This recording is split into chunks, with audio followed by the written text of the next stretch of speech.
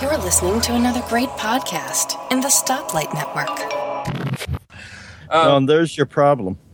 And folks, that's the way we start with episode 200 of Geekiest Show Ever. Mark has a problem again. I've always got problems, Kevin. And the biggest problem is, it's episode 200 of Geekiest Show Ever, but it's not our 200th episode. No, we're at episode 147. This will be 147. You are. I've gone AWOL quite a few times, Kevin. Well, and I joined the party later. I should see how far I am. This must be, I don't know, 100 for me? Probably or about close to. Well, actually, technically I've missed 2 episodes, I think. Well, I know I did one with Mike, and then I can't remember who I did the other one with. Jeez. Yeah, I hope it wasn't someone important. Nice, very nice. No, I just, there were a couple episodes that I missed for whatever reason. I don't know. Anyway, no big deal. So, folks, we hope you have enjoyed the last 147 shenanigan, whatever filled episodes that we've had. I'm very grateful to have worked with Mark and Mike over the last couple years now, at least for all 3 of us. It has been fun, and we're looking forward to a long-standing relationship. I'm not going to call it a love affair because we're keeping that part secret about our podcast. Yeah, let's not let the bromance out of the bag too much, Kevin. Yes. So, folks, we do hope you're enjoying it. We hope you'll continue to listen. So, wanted to start out this week with a listener favorite, Mark's most favoriteest part of the show, the world-famous, world-renowned weather report. Really? Listen, listeners, I need your help here. Start tweeting us, start emailing us, and tell us you no longer want the world-famous weather report. I am so over it. Well, we could augment it, and I could start putting the grain prices in. You know, we can turn this into a Midwestern radio show. Yeah, I'm okay with that. I haven't looked at farm prices since I probably quit farming, so there we go. I don't even have a clue. Well, according to my world-famous weather report, unlike a week ago, it is 52 degrees here as we record. That sounds so good. Apparently about 20 degrees, 18 degrees warmer than Mr. McPeak, and 20 degrees cooler than Mark, who's getting some thunderstorms or possible thunderstorms. Possible. They haven't hit yet. You know what? They'll hit when I've got to go up and pick up the kids after school. It always happens. So, since we missed the world-famous weather report last week, for Elisa, and a big thank you to Elisa for stepping in and making a much prettier and a much more attractive version of Mark. Agreed. Episode and 199. I've just got to say, there's someone else in this world, at least one other person, that can put up with you two. She actually likes us. That's what you think. Well, we should. Well, go ahead. Well, no, I say she treats us nice, but then again, we treat her nice too. So I guess it's one of those reciprocal things. Yeah, it's mutual geekiness. And that's what friendships are all about. Yeah. But I will say last week, Elisa was disappointed, I think, to some extent, that because we got our big blizzard, that I didn't do the weather report last week. I will have to say, I tweeted out earlier a couple pictures, what a difference a week and 30 degrees makes. We went from, we were talking pre-show, we officially had 38 inches of snow here where I live, and that's a lot of snow. Not the most I ever remember, but getting up there pretty close to it.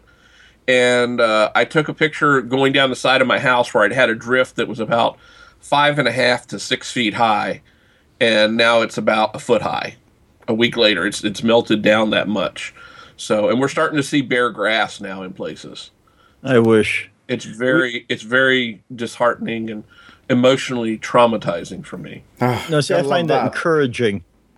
ours is starting to shrink, and then Molly, our dog, is walking around out back, so she's kind of poking through it, and so she's kind of stumbling around back there because it's uneven, but she seems to enjoy it. But yeah, I'm hoping that eventually that'll go away, and we will see the grass and warm weather, and so I can be free of my winter bonds and be able to go outside and enjoy myself and be able to walk out there with without having to get several layers of clothes on. And it's called freedom. So give me my freedom. Well, it's funny. Last week when we were out in the snow, as I said, we had 38 inches. When I went out to clean the driveway off, I only put on sneakers. I didn't even put on my snow boots, and I pulled on my pants on. Yeah, I did have my pants on. Oh, thank God. My underpants. Yeah. No, I did have on long pants, but my feet got wet, but they never got cold from it, which was odd. Oh, I can't stand my feet getting cold. That's why I don't do the beach much. Gretel wanted to go this last weekend to the beach. It was nice weather and that, and walk along the waterline and so forth. And I can never do it because my feet start to freeze, and I freeze for the rest of the day. And then it's like, all right, I'm cold. The rest of me is cold. Where's the nearest toilet? Yeah, no, I hate that sensation. I actually took off my jacket after a while when I was outside working because I started to get warm running my beloved snowblower and stuff, it was interesting to, my snowblower is 22 inches or 23 inches high, so going through 38-inch deep snow, it's just, it's a little different. Yeah. But I still, I did it. I cleared the whole driveway with it. Only part I had was when I got out to the end of the driveway where the snow was chest deep from the snow and the plow on me. I did have the wife and kids come out, and they would just pull the snow down so it was, only a couple feet high, and then I could blow it out of the way. So, but yeah, I went on. I had a glorious time last Sunday. If anybody wants to see pictures of the before and after, check my Twitter feed. I posted a ton of pictures, a couple videos. I even managed to, on Saturday, would have been Saturday evening as the storm was starting to wind down, started a FaceTime chat with she who is an angel that walks among us, the lovely and talented and graceful Miss Gretel, and showed her the snow in progress. And she was ecstatic. Hold on, was that the day when I was in bed not well and she brought the damn phone in to say hi? Yeah. Thought so. Oh, in all your glory? In all my glory. No, it's like... And Kevin sent me an apology message for coming into the bedroom when I wasn't well, wasn't all together. And I said to him, mate, it's not your fault. It's Gretel. She's just got this thing that there's no privacy. It's like, yeah, let's just go in here. It doesn't matter what he's wearing or what he's doing. Yeah, I'm glad what you weren't doing. So am I. So, yes, Mark was not well. That's why he wasn't with us on episode 199. And still wasn't exceptionally well last week. No, I had a bad sinus infection and a bit of tonsillitis and so forth, and just nasty. And to get that in summer is even worse. You understand in winter you can pick up this stuff easily, but in summer it's never fun. So no, it wasn't, and that's why I haven't posted much online, or I haven't done NAMP for a couple of weeks either. I haven't done much on subjective sounds. It's just I hit a brick wall and just had to stop. It's a shame. I'm glad you're feeling better, my friend. I really am. And since you're feeling better, I'll plus you 10,000 geek points. Which you'll minus me before the end of the show. Probably, but we'll see how that goes. Good. So enough about the weather report. Oh, thank God. I've sent my shipment of snow to Mark, so... Listen, Kevin, just do what Leonard did to Penny and have a snowflake put in between glass, forever preserving it, and send me a snowflake. Yeah, I'm not that flaky. I'll put a dander flake in. Oh, me. But what I was going to move on to is I have yet again hit another iOS 9. Oh, woe is me. Not again, Kevin. What are you holding it, Ron? I don't think so. I swear I don't think. It was funny because I had put off going beyond 9.01 or 2. I can't remember which it was for quite a while. because I was afraid of what was going to happen. And then when I got my Apple TV, I had to do it on the phone. Mm-hmm. And on my phone, relatively no problems. Nothing urgent, nothing earth-shattering. But on my iPad Air 2, when I did the latest one, which is 9.21 or something, Yep. I don't remember what it is. 9.21. The battery life went to the floor. I mean, it went way down. It was ridiculous. I mean, it was just like I would lay the iPad down for an hour, and it was off. I honestly swear it was off because I have the closure that turns it off, and I'd lose 10 or 15% in an hour and go, what the hell is going on here? So I'm checking a bunch of stuff. So I hopped on Twitter this morning. I was finally pissed off about it, and I complained online. And Terry, one of my Twitter followers, sent me a link to an interesting article for a lot of different things that people have discovered on problems with iOS 9 going back to the very first releases of 9 related to battery stuff, battery issues. Mm-hmm. Now, I had not had any battery issues. I do remember people complaining initially that iOS 9 was causing battery problems. But I hadn't had any of those until this most recent version. And the thing in the article that fixed it for me was a hard reset. Not a turn off, turn on, but the hard reset that you do. I tried that. That was like the second or third thing in the article. I can't remember.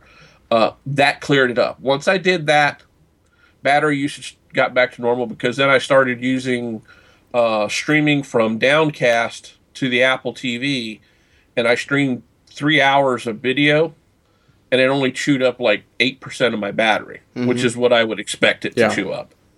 That made perfect sense to me.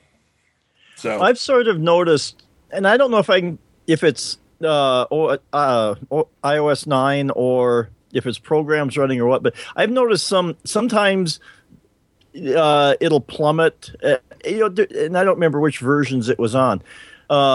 It just seems like there's a lot of usage, but I updated it to the latest one, and I had to look to see what it was, and I think it's 9.2. I think there's an update on 9.2.1. Is that the newest one? Okay. Yeah. And I upgraded to that one, and now because it's always been when I would go to bed at night and then get up in the morning, I would have it at 100% when I went to bed. When I'd get up in the morning, it would be maybe about 80 some or something like that. Well, I've noticed it's gotten a little bit better with this upgrade. So, and it's not exactly empirical or scientific evidence there, but it just seems like it's gotten slightly better. I don't notice it's draining as much. Maybe they just dinked with the usage meter so people wouldn't notice so much, or you kind of fool them a little bit. But yeah, that's true. I guess they could, but I did definitely see quite a difference when I did the hard reset on my iPad Air 2. So just a lesson learned. And I have to admit, overall, I have not had, as I've said this before on the show multiple times, I have not had this much trouble with an iOS upgrade to going way back to probably iOS 3 or something like that. I've heard other people, it did this, it did that, it was awful. I'm going, I'm just going to walk, and feel really happy that I'm good. And had no problems at all, so... And another thing, when you hear a lot of people complaining too, a lot of them hop on the beta versions of the OS, and you do that, and it's your own fault. Don't go online and don't bitch and moan about it. You're an idiot. So I'd never put beta stuff on. If that was my only system that I had, like I've only got the one iPhone, I'm not going to mess around with that. That's going to be whatever Apple pushes out as being the gold master. And I've been lucky. I haven't had any major issues at all with iOS 9. On the kids' iPad 2s, not an issue at all. They work fine. As sluggish as normal, being an iPad 2. But beyond that, there's no battery issues, and the kids really work those systems quite extensively with games and watching video and Netflix all the time. And my iPhone, it's rock solid. I don't have an issue with it at all. And I get very good, or what I sort of feel is very good battery usage out of the 5S. People complain all the time, I don't get a full day out of the battery. I do quite easily. I do too. And that's the 5S. That's not the 6 Plus or the 6S Plus. Gretel gets much more usage out of hers. People might say, oh, well, you don't use it much, and that's not true at all. I have Tidal running. If I go in the battery area, I've had Tidal running as a background activity in the past 7 days, 45% of the time. Safari 13% of the time. So it's they're pretty big numbers, and it's pretty solid usage, and that's constant streaming of music. So we're talking big data with Tidal Hi-Fi. We're talking, I think it's about 40 megabytes streaming per minute of music coming down. So that's a continuous decent stream. It's not as much as Netflix, for instance, but it's still up there. It's still quite high. And I further on and go and AirPlay it, and I do this all day, and honestly, I get down and it hits the red around about dinner time for me. And I've been going since 6 a.m. in the morning, so about 12 hours on the 5S without any trouble whatsoever. So I don't see these battery issues, but I know a lot of people have them, and it's a shame that you've had this one, Kevin. But has it completely fixed itself now that you did that reset? It seems to. I mean, I was literally almost watching it drop every few minutes, just playing a game. Mm-hmm. I mean, I'd just be playing like Crossy Road for like 20 minutes, and it would drain the battery. Oh my God, I don't remember. It was draining it like 20%. Almost like 1% a minute for playing the game. And then, like I said, this afternoon, I was tired. I propped up in my recliner. I wanted to watch some video podcasts. So I just set it to, and they're downloaded through Downcast on my iPad. They're already on there, so I just stream them to the Apple TV. And that was hour and a half to about 2.5 hours worth of video content I streamed. And I only lost like 7% of battery after that. You know what I look at with the games? And I think this is interesting in one way. If we look at the Nintendo DS and the PlayStation Vita, we're looking at rather powerful portable little consoles that do one thing and only one thing. So obviously you've got a bit more battery protection there. It doesn't burn through it as much with background stuff going on. But the resolution of the screen and the pixels that it's driving and the graphics card and so forth isn't anywhere near what you've got in that iPad Air 2.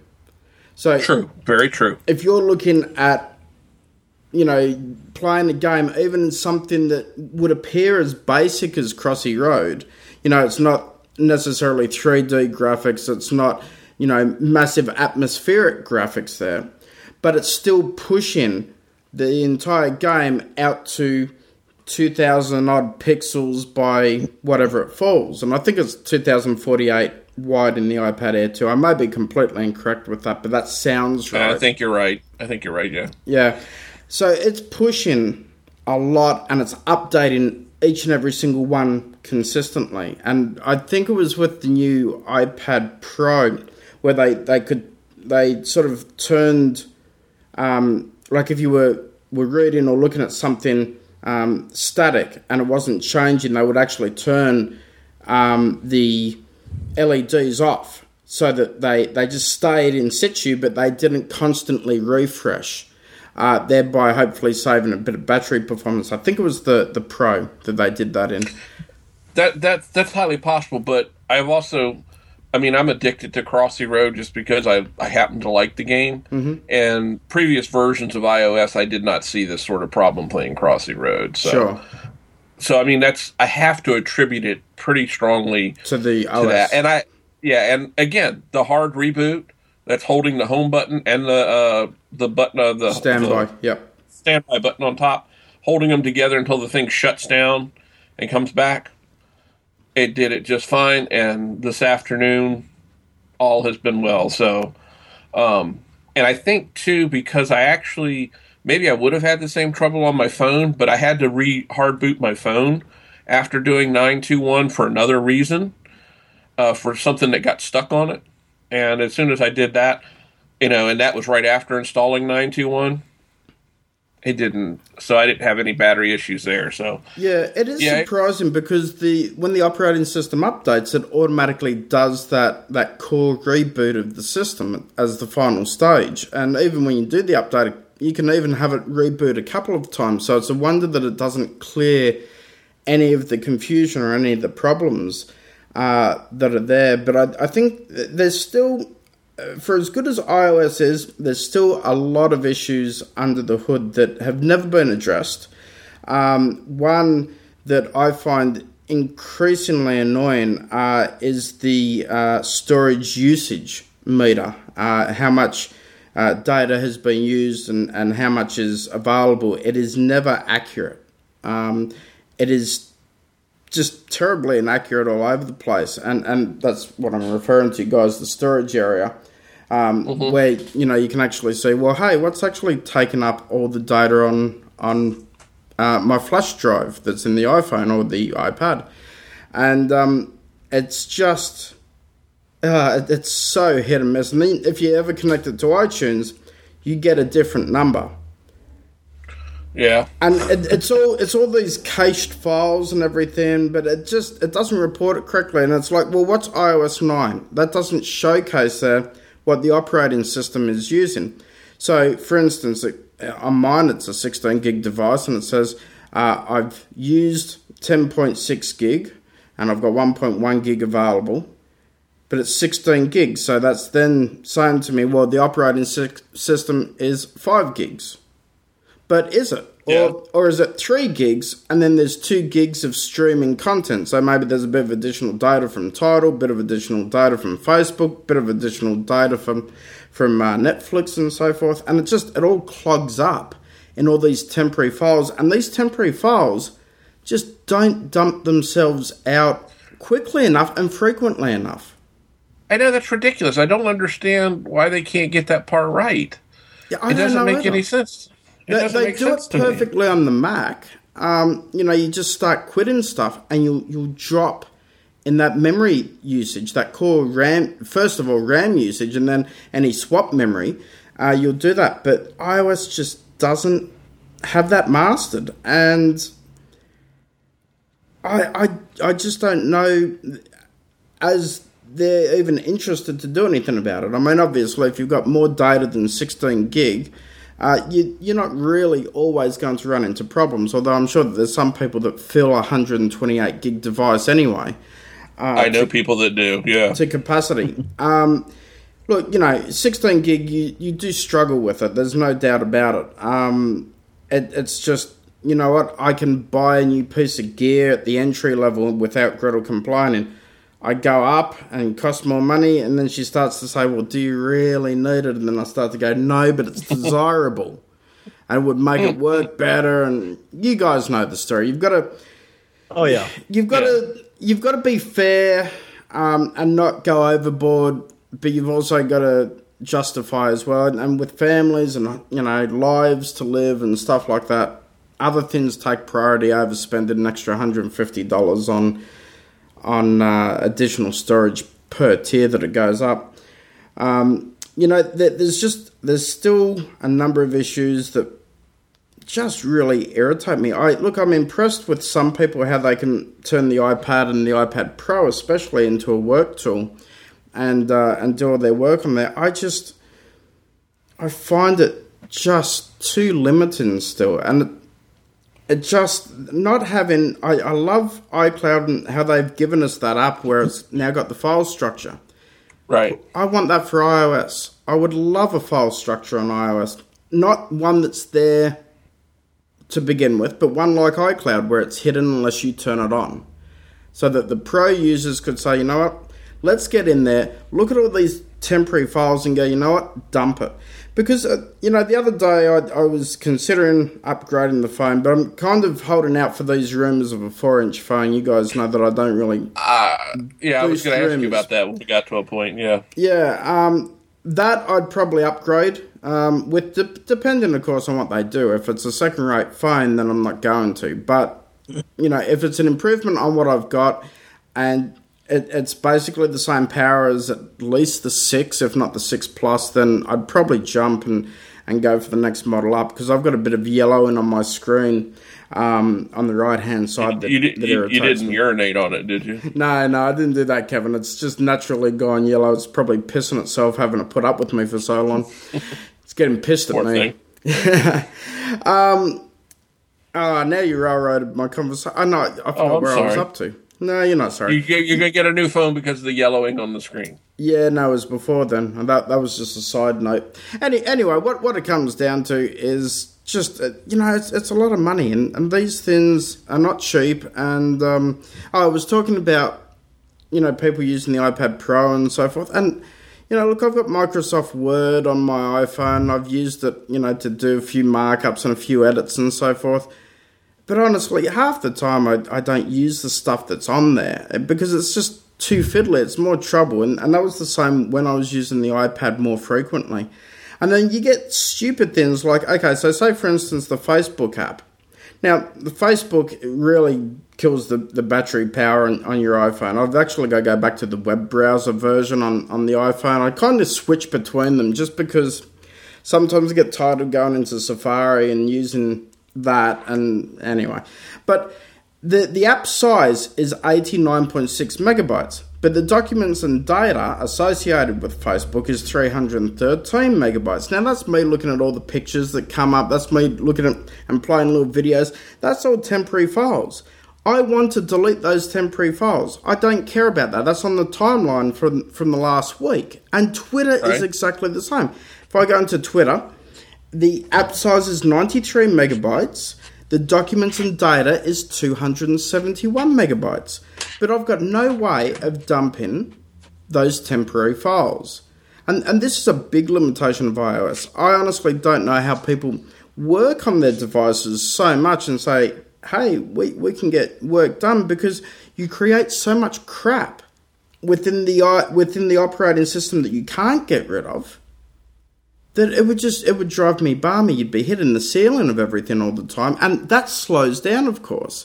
If you've ever noticed, you fill up an iOS device as well, and it slows down. It's basically the same as you fill up a Mac, and it will slow down if you run out of RAM, because there's no space. Well, it doesn't have the buffer space on the hard drive that it thinks it needs, even if it doesn't use it.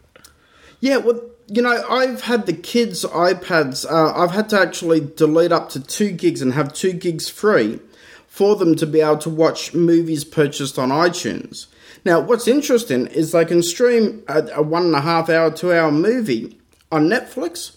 No problem. That just keeps up and it streams perfectly. But from iTunes, the purchase stuff from iTunes, it will stop and stutter and stop and stutter unless there's a couple of gigs free. And it doesn't need that storage. It's just not allocating the bits correctly and then removing the old ones correctly and allocating new ones and then removing old ones.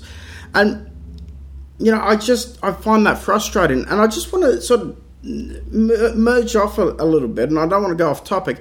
But with regards to the Apple TV, I've seen a few people complain about, I think it was the Netflix app that came up with an update for the Apple TV, and then there were problems, and it wasn't working properly or something like that. And I truly worry to a certain extent about the Apple TV as a platform, because it is iOS, it is very upgradable. Sorry, Kevin, I know that you're in shock having me having convinced you to buy one. But what I'm worried about is that the apps will develop to a certain point, and then at some stage, and this is an individual opinion that each person will have, they'll turn around and say, you know what, it's no longer what I was hoping it would be, it's no longer what it used to be, I don't get value out of this now. And I'm not sure that I want this constant update kind of situation. As you guys know, I'm still using the Apple TV 3. Yes, it's a bit sluggish. Yes, I'd like to expand it a bit, but until Apple allow Tidal and I even say Pandora and Spotify and music streaming apps on the new Apple TV, I'm not going to jump ship. it's really something that they need to do. They've got Netflix. It competes with their movie and TV department, so why not have music streaming services on there? Anyway, another argument. But I just don't know as I want something updated all the time. When it comes to watching Netflix, for instance, that's relaxation time. You want to put it on, hit play. You don't want the app to say, oh, I've got a new version, you updated, and then you've got to re-enter your account details, or then it doesn't work properly, or there's something incompatible with something. Or even if you're happy with the version and you never want to update it, well, the TV OS needs to be updated. And then eventually you've got to update anyway. It's almost like we're little soldiers. Think of the 1984 ad, where we're all just, marching in line. We're all just marching in line with these app updates because the operating system will kill old versions of apps and force you to upgrade anyway if you want to keep using it. We've got no choice. There is no choice. Yet, on the Mac side of things, certainly on Windows, there's massive choice. You can run software 20 years old.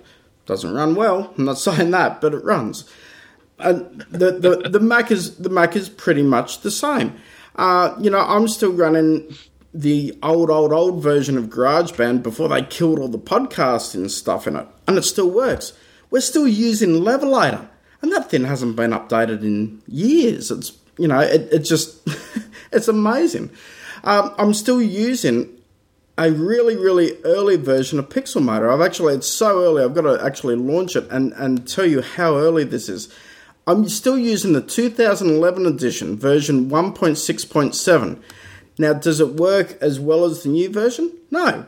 But does it do what I need it to do? Yeah. So I don't need to upgrade, and I don't need to keep moving forward. I can sit there with a workflow and make it work for me. And when people turn around and say, and I respect them for it, I've retweeted some people who say, hey, I can use this as a work tool. But then I'm like, well, how much do you have to keep relearning the system? There's nothing worse than getting an app, getting used to it, and then they do an update, and then things change. And then you're like, hold on. What was I supposed to, how do I do this now? So, yeah.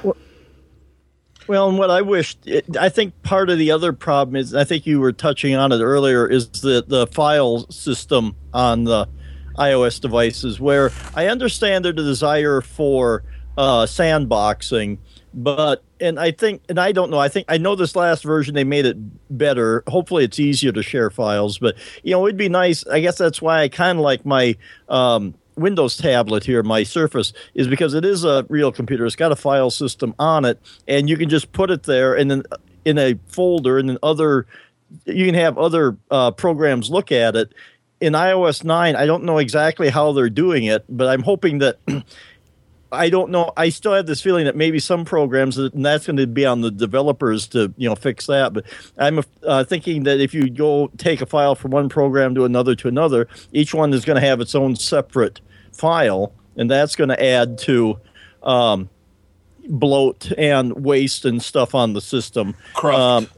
Yes, basically. And I think they need to go back and, try to come up with some solution. I know I understand the whole security virus argument there, but there's got to be a better way, I think, to do that. Yeah. They've certainly got to drop 32-bit support as well, because they're holding on to that. Look, I don't want them to drop support for the iPad 2s because I don't want to have to buy the kids new iPads. But it's bloating that OS, and it's filling it with stuff that isn't needed, and that's what happened with the Mac.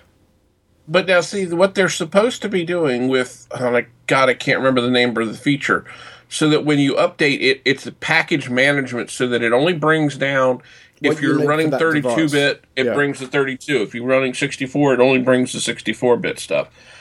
Shared libraries, who knows. But it should work that way, but I don't know. Like I said, But has that actually happened yet? Because I know they were talking about it. Right, so it was part of iOS 9. Okay.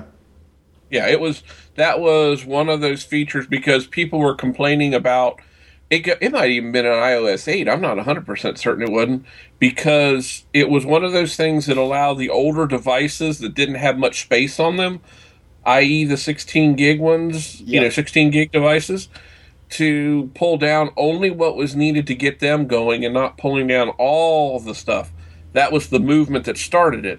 And I think they've just continued to make it better, from all I know. Mm-hmm. I'm not going to say I'm an expert by any stretch of the imagination, but from what I know, they have continued to improve upon that. So I haven't had any troubles with the updates themselves actually running.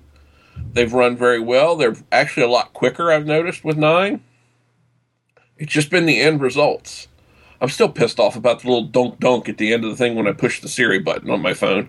But yet it still happens on both iPads. Well, see, that is one of those things where we're marching towards a goal that Apple sets, and we're forced to go along with it, whether we want that or not.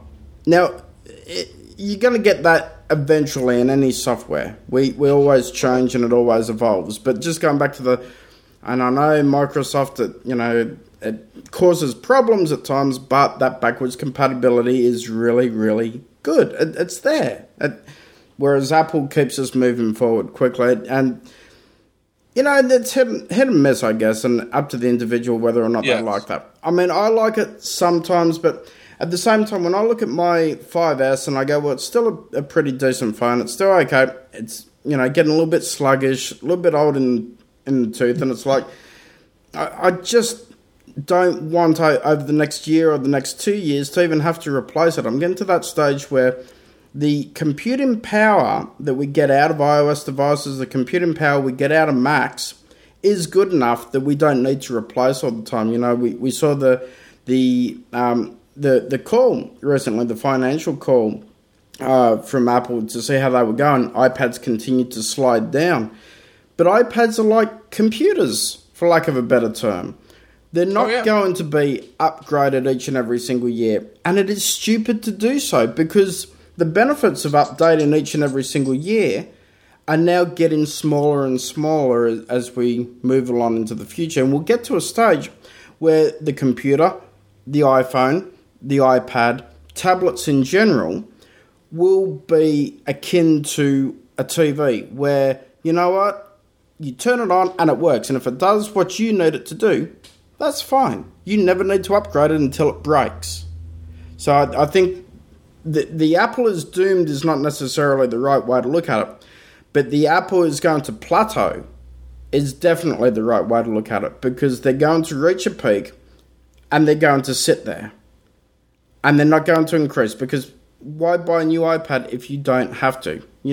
I mean, I know people in the blogosphere and podcasters and that do it because, we've got to be soon to have in the new gear. It sickens me, it irritates me, and it's just stopped people, Who cares if you review the new piece of gear? People don't care. They're either going to buy it or they're not, and you just look like a tosser.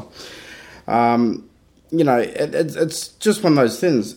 The gear is good enough now that we can hold on to it for more than 1 year or more than 2 years even. I've had this MacBook Air now since 2013.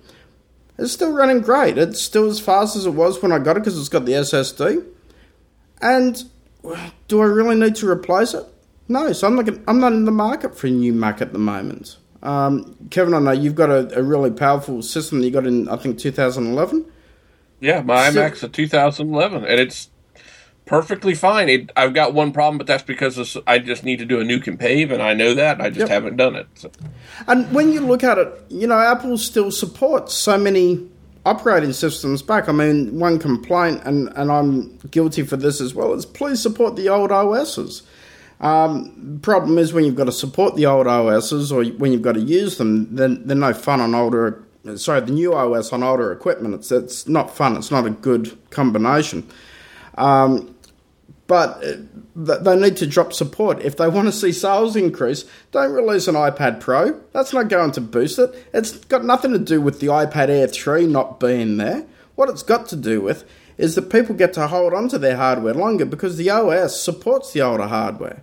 All they need to do is start dropping support for it and people go, oh, okay, well now it's time to upgrade.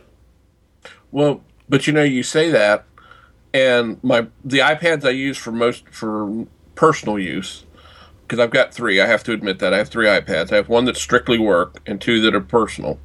My iPad first gen, I still use. Yep. It still works. It still does a lot of things that I want it to do. And frankly, you're not going to do anything security conscious on that platform, are you? You're not going to log into your bank and do banking and pay bills and that. So, but I understand what you mean. You'll use it for Netflix. It would be, perfect for that. It would be perfect for streaming music. I know that's not your cup of tea, or podcasts. Music.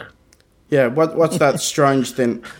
But it's good for this. I mean, look, I've even tested the old iPad 2s that my kids have with Tidal and with AirPlay to see whether or not, when I eventually upgrade them, could I still keep those instead of selling them for a few dollars? Could I still keep them and use them for myself as a music streaming platform? Absolutely. They work great. There's no real need to, go and dump them, in the waste, unless you're doing stuff that you need something a bit more powerful for, unless the apps no longer work anymore. So if you look at Netflix or if you look at Tidal, perhaps the server won't let you on, and it's like you have to update the app in order to still get the streaming information. That has happened a few times with different streaming services, more specifically the free ones, the free to-air catch-up TV ones, I've noticed that they stop the stream to that old edition of the app, and you've got to go to the new one. And if the new one doesn't support your gear, then you've got a problem. But look, as an ebook reader, yours would be perfect. As a basic web browser, it would be absolutely ideal. And I use it for that too. I did use it as a streaming device quite a bit upstairs in our bedroom before I switched TVs around this, a month ago.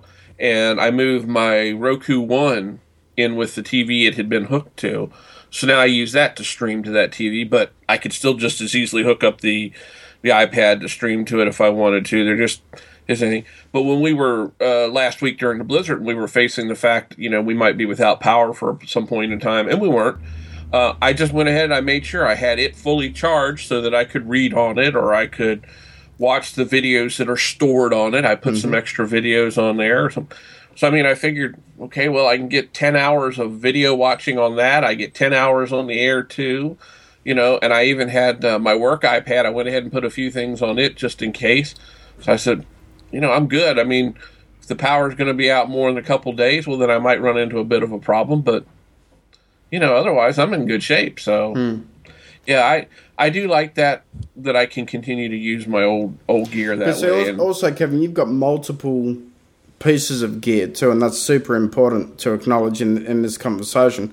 I've only got the one, and it's that core one that I use all the time. So, as we said, you wouldn't do. I wouldn't be able to use an older iPad and then still use that as my sole iPad, because I wouldn't be able to do the security-based things that, need that extra layer of security and updates. But if you've got more than one machine and you're not inclined to sell it, or you pass it down through the family and that, they're great. They're wonderful. And that's what I'm doing. It doesn't, the resale value by the time I replace them is so insignificant that it doesn't make sense to do it. Yeah. It doesn't, I might as well repurpose the device and keep it, and do something else with it. The Mac Mini I have over here that I got from Mark Shepard, that's a 2007 Mac Mini. Now, I granted, I can't get it past Lion or whatever's on it, but you know what? The kids use it for Google Docs and YouTube. You know what? Screw it. It works perfectly fine for Google Docs and YouTube. Not a problem. They're using the Chrome browser. They're not using Safari. Yep, and that's supported and updated and no issue. It's all fine. I just don't see. I'm not into trashing old hardware if I don't have to. Yeah, not for the sake of it, not for the fun of it, and that's. But there are people that are. That's what I'm saying. Look, absolutely. I see people put new phones in blenders on YouTube just to see what will happen. Talk about natural selection. Why don't they put their head in a fucking blender? They're morons. Yeah, well, that's a different story. But I will have to admit to one thing. I'm actually considering a new phone. Ooh, what are you considering? A 6S Plus. What's wrong with the 6S? Nothing. This will actually be a second phone. Okay. What do you need Because I to? want to. Have you got a mistress on the side we don't know about, Kevin? Because that's the only reason why I'd have two phones. No, it's because I like my Android phone okay. We've talked about that I have to split some things up because of restrictions for the way my work is. So I'm thinking about making my second phone an iPhone. Do you really want to carry two phablets, though? Yeah, I'm okay with it. Well, I've been considering I should probably get one because I still have the iPhone 5, and I would like bigger size and more capacity. But I noticed the power button on there has been getting hard to push. And I'm just thinking, and I've only got 16 gigs, and I have to manage it, and it frustrates me sometimes. So I wouldn't mind the bigger screen and the more capacity. So I just have to figure what I can get away with. But yeah, I'm thinking I would like to. I'll have to see. Yeah, that's the other thing I'm considering, and I'm actually I don't know whether I'll get a 6S Plus brand new.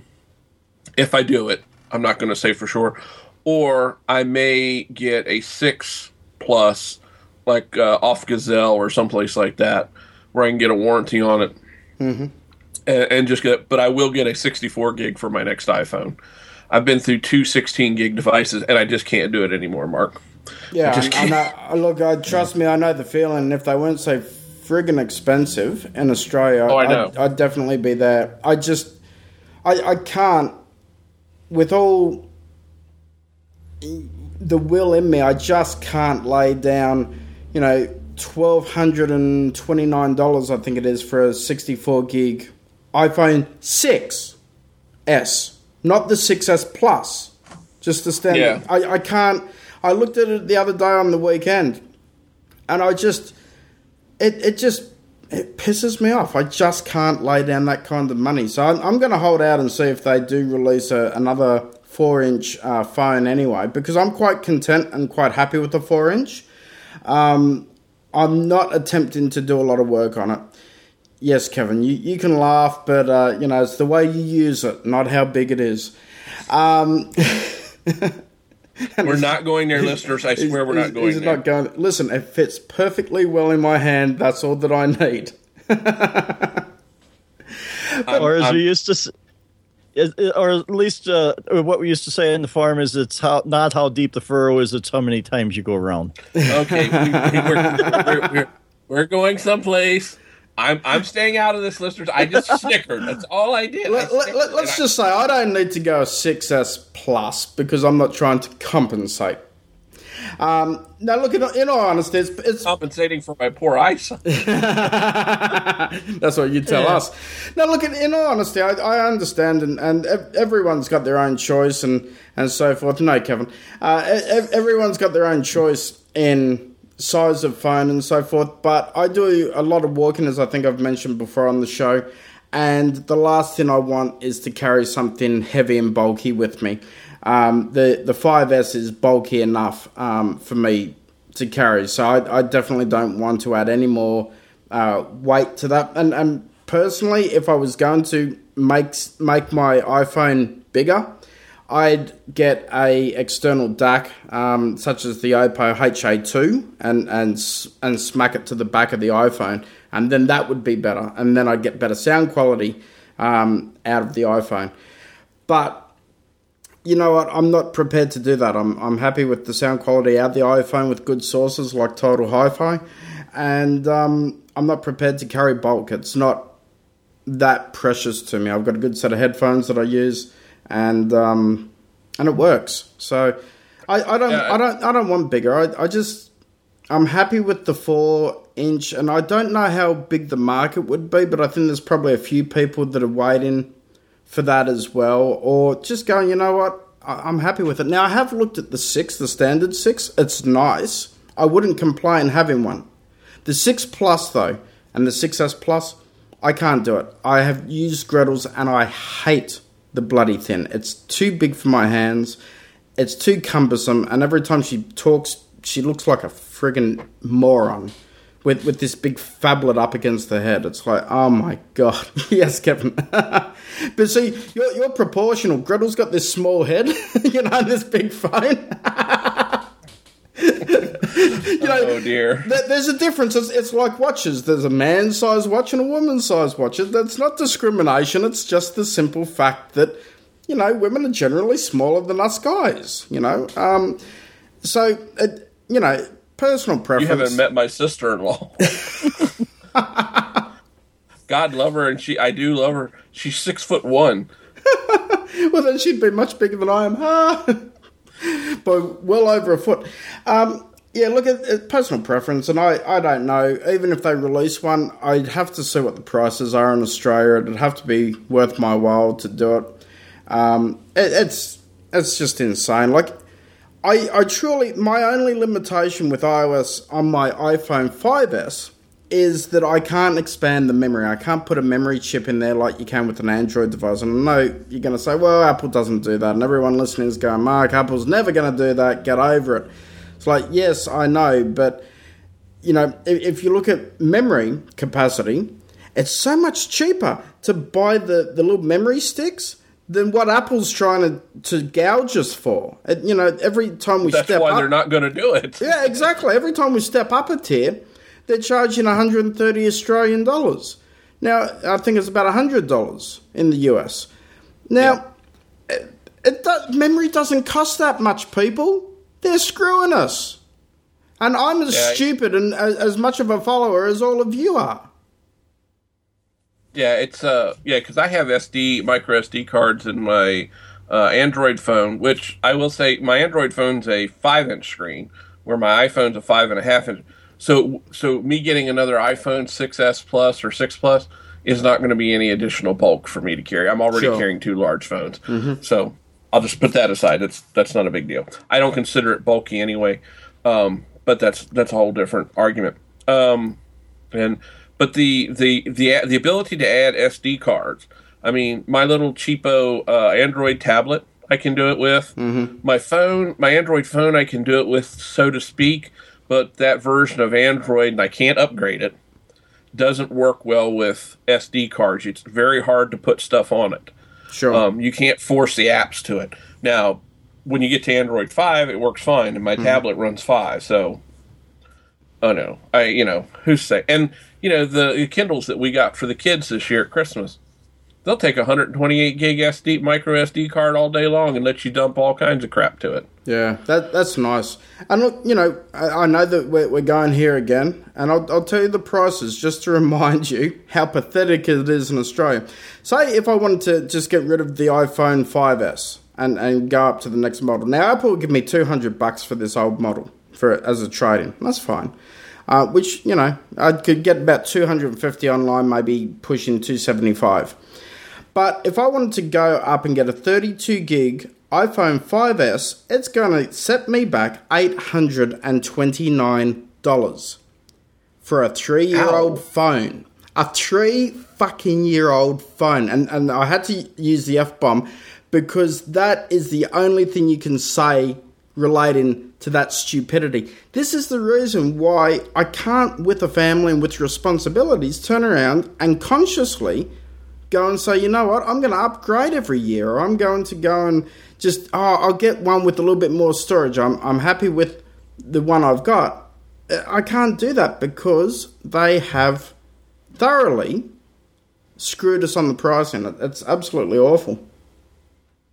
So you know what? Apple can keep reducing in sales, and they can keep plateauing, and things can keep going slower. That's fine with me, because until the exchange rate becomes better, I'm not going to go out there and do what I'd like to do, which is update more frequently.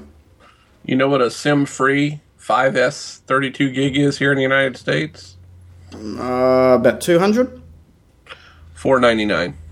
Still too bloody expensive, but significantly better by about $300. It's just insane. I think really when we look at it, the iOS devices are incredibly overpriced in general. Doesn't matter what market you're in. Now, we don't necessarily mind paying the price, but there's a big difference in price between what you get in Android and what you get in iOS. You know, we had this conversation a few weeks back where I had a look at the Android devices, wasn't happy, didn't think they were up to par. But at the same time, I've got to be quite honest, I look at the amount of money and I just go, well, you know, it's a big difference. It's a massive difference in price, and I don't want to leave the Apple ecosystem. That's why I run on 16 gig devices, 128 gig MacBook Air, and you know, why I go entry level and stuff like that.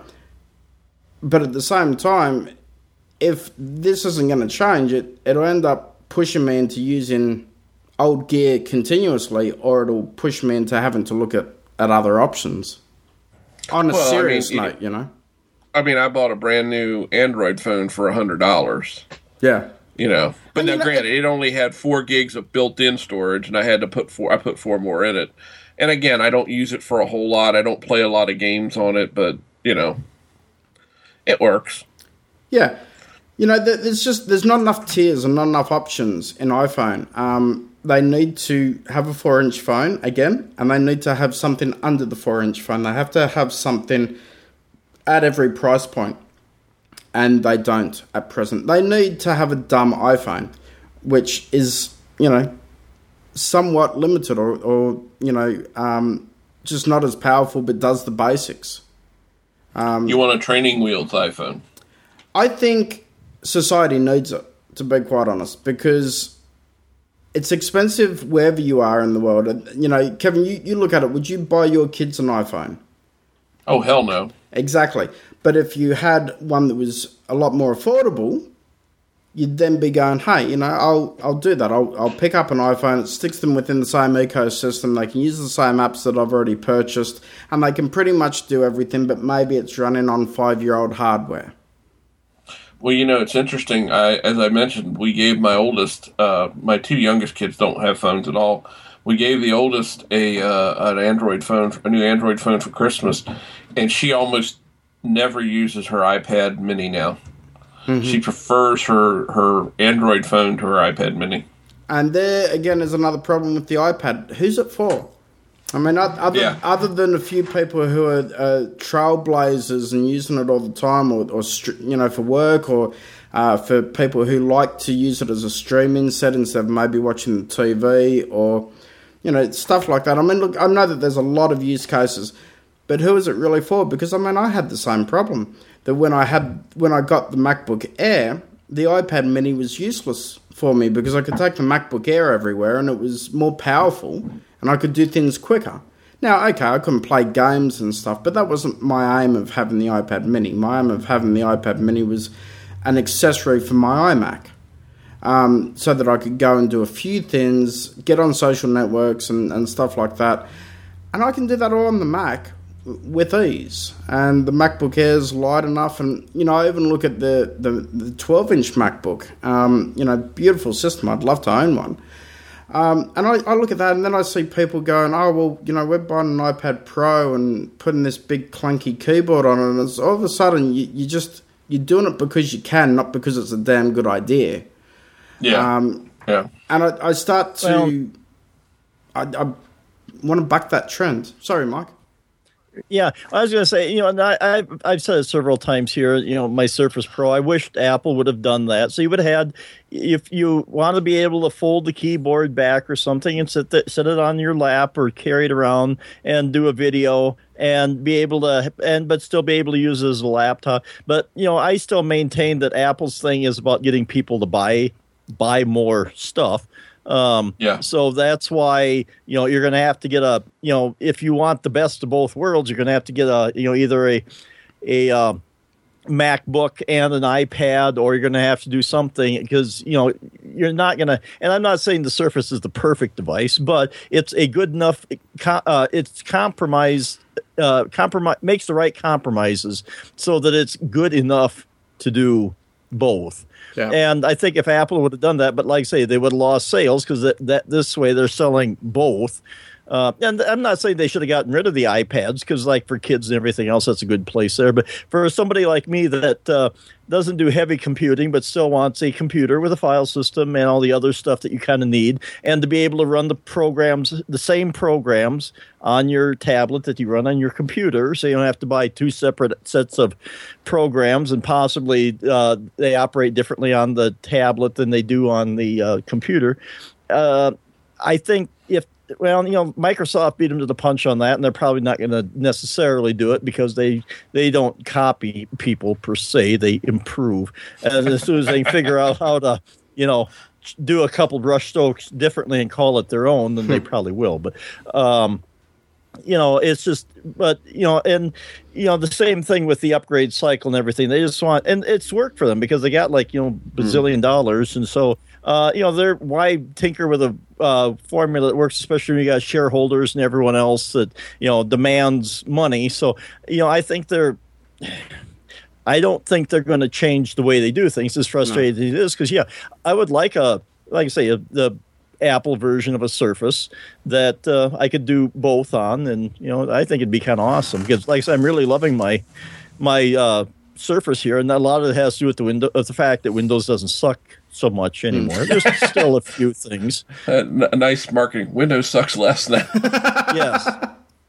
But, I got to give Microsoft credit for that because way back when, I don't know what it was. Well, around the time XP and 7 was starting to come out, I was an avid Windows hater. I think I was just starting to get into the Mac at that time, and I was doing a bunch of stuff on Linux there. And like I say, Windows has come around now, and I wish, they still have a ways to go, but they're starting to figure things out and do things better now. And I just kind of wish that Apple would pick up on a few of their cues and just to improve their products. It doesn't have to be copying, but, just give us something that a product we could use the way we would like. Well, the really strange thing is, since I bought the Apple TV, and I consider that computing when I'm using the Apple TV. It's relatively lightweight computing by any stretch of the imagination. But now between that and my iPad and my iPhone, most of my work, personal work, I'll put it that way, not that it's truly work, I'm doing, more and more on iOS-type devices. Mm-hmm. Now, whether or not I have figured out the appropriate workflow, I don't know. But I figured out one that makes sense to me. I think that's really what becomes important, whether you're on iOS, whether you're on Android, whether you're on a Windows tablet, or any of those, or a Chromebook. Do you have a workflow that makes sense to you? And if you have a workflow that makes sense to you, screw what everybody else says. Go with it, people. I mean, really, what makes sense to you? Yeah, there is the new flashy thing. Oh, look, squirrel over here to the left. We make that joke all the frickin' time. But really, if you have a workflow that does what you want it to do and isn't causing you any pain, and I will put in that one caveat, if it's not causing you any pain, then go with it. It's okay. It's okay not to own the latest and greatest. I have adopted more recently where I'm not going to buy first-gen devices. I don't want a first-gen Apple Watch. I know Mark has his, and he absolutely loves his Apple Watch. Yeah. And I think that's great. But it's got problems. Don't get me wrong, though. It does have problems. I just think I've done my time. I've served my time with first-gen devices. That I'm more of a wait and see. If I had unlimited money and unlimited time to pardon me, folks, I don't know a better way to say this, to dick around with this stuff, yes, I would probably buy first-gen stuff. I would have an iPad Pro right here in front of me right now. I would have an iPhone 6S Plus. But you know what else I'd have? It's probably something like an LG V10 phone.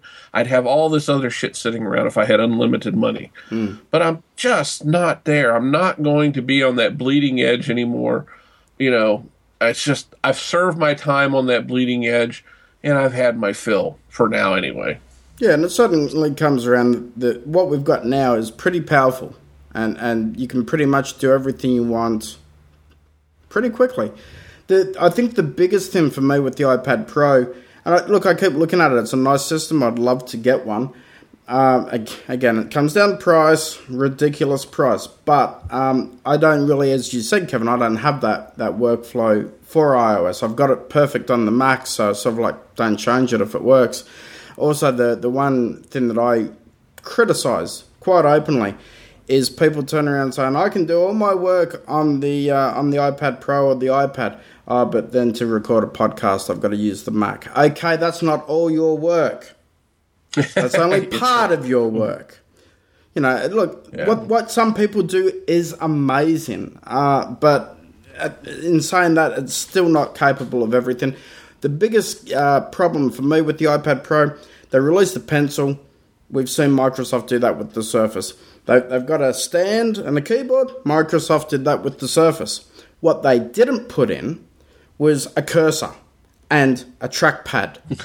Now, you may laugh, Kevin, but if you use the on-screen keyboard and hold your fingers down, I believe it's 2 fingers, hold them there, then it becomes a trackpad. But imagine if you've got to constantly... You typing away, you're a writer, you write in blogs and so forth, and then you've got to constantly go and touch the screen, hold 2 fingers on the screen, and then go to move to select something. That's ergonomically incorrect. It just doesn't make sense because you move in too much and you're taking the focus away from where the keyboard is. But in saying that, they needed something for iPad Pro 2. Yes, exactly. I'm surprised we got the Pencil this time, to be quite honest. I'm surprised they didn't wait for the second generation for that and just, you know, I don't know what's going to come in the second generation because it's, you know, as far as iOS goes, it's pretty nice. Right. Well, just remember, Steve Jobs gave you the finger, Tim Cook gave you the pencil.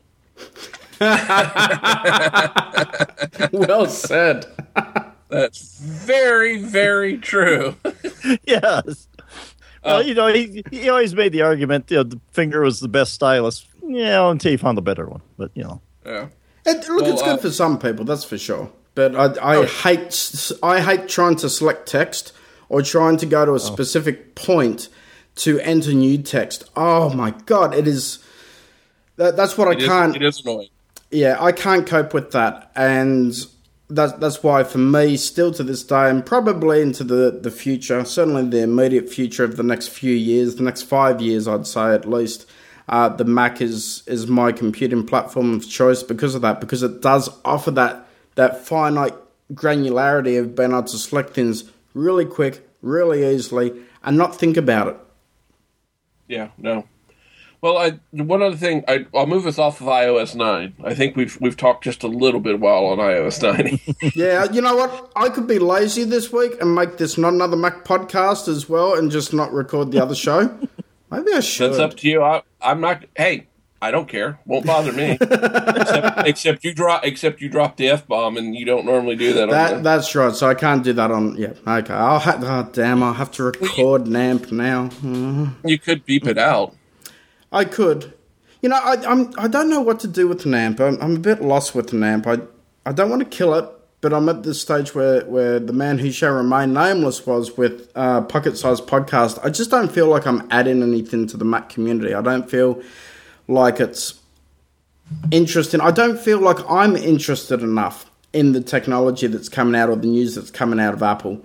And I find that I'm very conflicted on a number of topics which would back me from the trend. And that being said, I don't want to follow everyone and agree, oh, yes, you know, I agree with this opinion and that opinion. I like having my own opinion. But you're like every podcaster, at some point you'll hit a wall. And it makes it tough to get through. You have to do what's right for you. I think sometimes, you know, much like our friend Victor Cahill, you have to almost step away from podcasting for a while and come back. I think I've seen a few people do that, and it really reinvigorates things and makes it much better. I have to give kudos to the people like our friend Allison, Mac OS Ken. Yeah, I don't know how they do it week in and week John out. Braun, they're incredible. And Dave Hamilton, pumping it out. Kudos to them. You know, again, they have a more in all cases, they have a more interactive thing. Allison has a huge passion for sharing her passion with everybody. So I think that helps. But, at some point, the three of us may hit a wall. We may need to step away, but let's hope it doesn't happen anytime soon, because I would surely miss that. On saying that, though, I do want to say one thing. Our listener, Jim, a couple weeks ago sent us a very nice email I shared with Mark and Mike. It was complimenting Mark and about the explanation he gave about the audio stuff when I started talking about the playback on my Blu-ray player to my new TV. Jim really, really enjoyed that detailed explanation. It was almost like one of those questions where, I wonder, but I don't really know. So folks, if you have stuff like that, feel free to send it in. I mean, I'm not saying we're experts at anything. Mark does know a lot about audio for all the shit and crap that we both give him. He does know a lot about audio and the processing and how to handle it and how to go through it, playback type of situation. So, if you've got stuff like that and want to share it with us, feel free. Send it to us via email. That's great. You leave it in the comment section or something like that. We'd be happy to take a look at it. Won't promise we can get to all of it. Won't promise we can answer it, but hey, we'll tackle it. Yeah, definitely. So I think thank you for that, Jim. I appreciate that. I didn't have a chance to reply to the email yet, but I'll try and get to it this week sometime. So, I think, folks, with that, we're going to wrap up episode 200. We've actually been going pretty good time here. We certainly hope you've enjoyed GSE episode, Geekiest Show Ever episode 200. As we said, it's not our 200th episode. We won't hit that for another 53 episodes. So, and then we'll do some celebration. We'll do something. We'll celebrate by shaving bald. Oh, wait. Yeah, already there.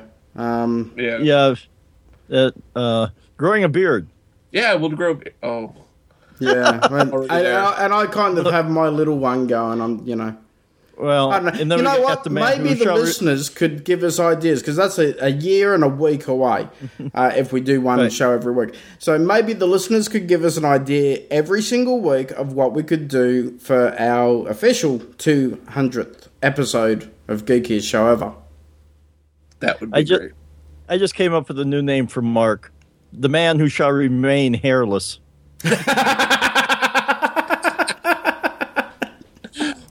Perfect. I think that's the show title. The man who shall remain hairless. Oh, priceless. I have to have a show title. Golf club for Mike. Fantastic. I hope you thoroughly enjoyed this episode. We've had a lot of fun and a lot of talking about it and sharing our geekiness. So we'll start with that. The other way around in reverse, backwards in the other opposite direction. Why don't we start with Mike, and you can tell people where they can find out more about you. Yeah, when I'm not throwing out one-liners here, I can be found on Twitter at DSC Chipman, and I have my about.me page, about.me/Mike McPeak. And I'm glad to say that we finally got an episode of Sci-Fi Tech Talk out. We're working getting it back on schedule here. So last week we did Chappie. Next week we're going to do Gattaca, and we're hoping to get, because we're up to episode. Huh? I love Gattaca. It's one of my all-time favorite sci-fi movies. Brilliant. Okay. Well, that's going to be next week. We're up to episode 152, so we're kind of on par as where we're at with Geekiest Show Ever here as far as the episodes that, I haven't been in there for all of them, but we're about on par, so we're pretty even there as far as that goes as episodes. But yeah, we're still churning along, and we kind of hit a rough spot there too between health and weather and Christmas and everything else. But we're back on track, and stop by and check us out at sci-fi-tech-talk.com. Thank you, Mike. And as I've said many times before, I encourage you to go listen to it. Greatest thing about that show, like some of my other favorite shows, you don't have to listen to them in any particular order. They stay very relevant going forward, so it's always entertaining. So check out the back catalog. Unlike this show. That's right. We're very irrelevant. There's the title for next week's show. Anyway, why don't you tell the good folks where they can find out more about you in the reverse? Well, in the reverse, podcast, another Mac not. www. There we go. Yeah, there you go. Not another MacPodcast.com. And check me out across at subjectivesounds.com as well. And also, I should say thank you to Elisa and also to Alistair, who have been doing some guest posts across there as well. I appreciate it. They're coming up with some great content, and I can't wait to share more of it with you guys. Yeah, I haven't read Alistair's. I did read part of Elisa's post, so very excellent. So, folks, if you want to find out more about me, you can always check me out on Twitter. That's where I tend to spend most of my time. Twitter.com/BIG_IN_VA. Or you can go over to about.me, and there's links to a few other things that I might be involved in there. Folks, we certainly hope you've enjoyed this show and enjoyed it as much as we have and as we've geeked out together. So please remember, if you do nothing else between now and next week, don't forget to hug a geek.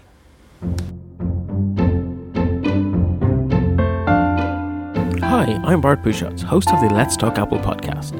Every month I gather together a panel of Apple followers and we digest the month's Apple news. Our aim is to step back and take a 40,000-foot view of all things Apple. We're the perfect complement to the many great daily news shows out there. Listen and subscribe at www.lets-talk.ie.